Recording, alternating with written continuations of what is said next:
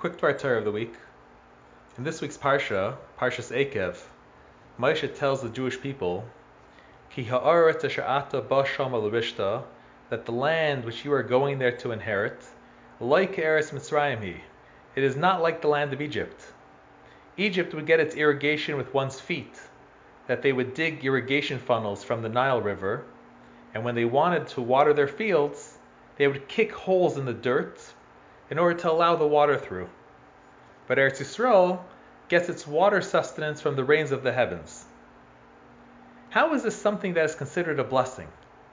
Seemingly, river water is more readily available than rainwater, which tends to be more sporadic and less dependable.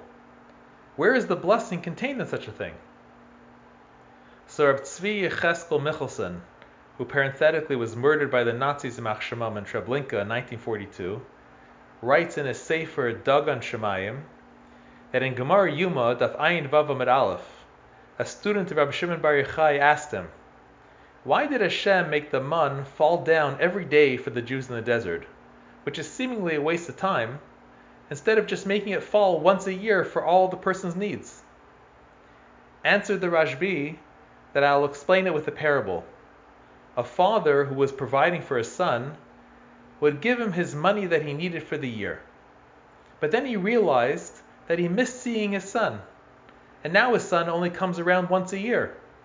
So he changed it that he only gave his son enough money for one day at a time, thereby ensuring that his son visited more often.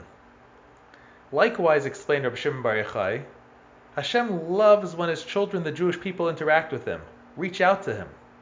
So instead of giving them the manna for the whole year, he gave it to them each and every day, so that every day they would daven to ensure they got what they needed.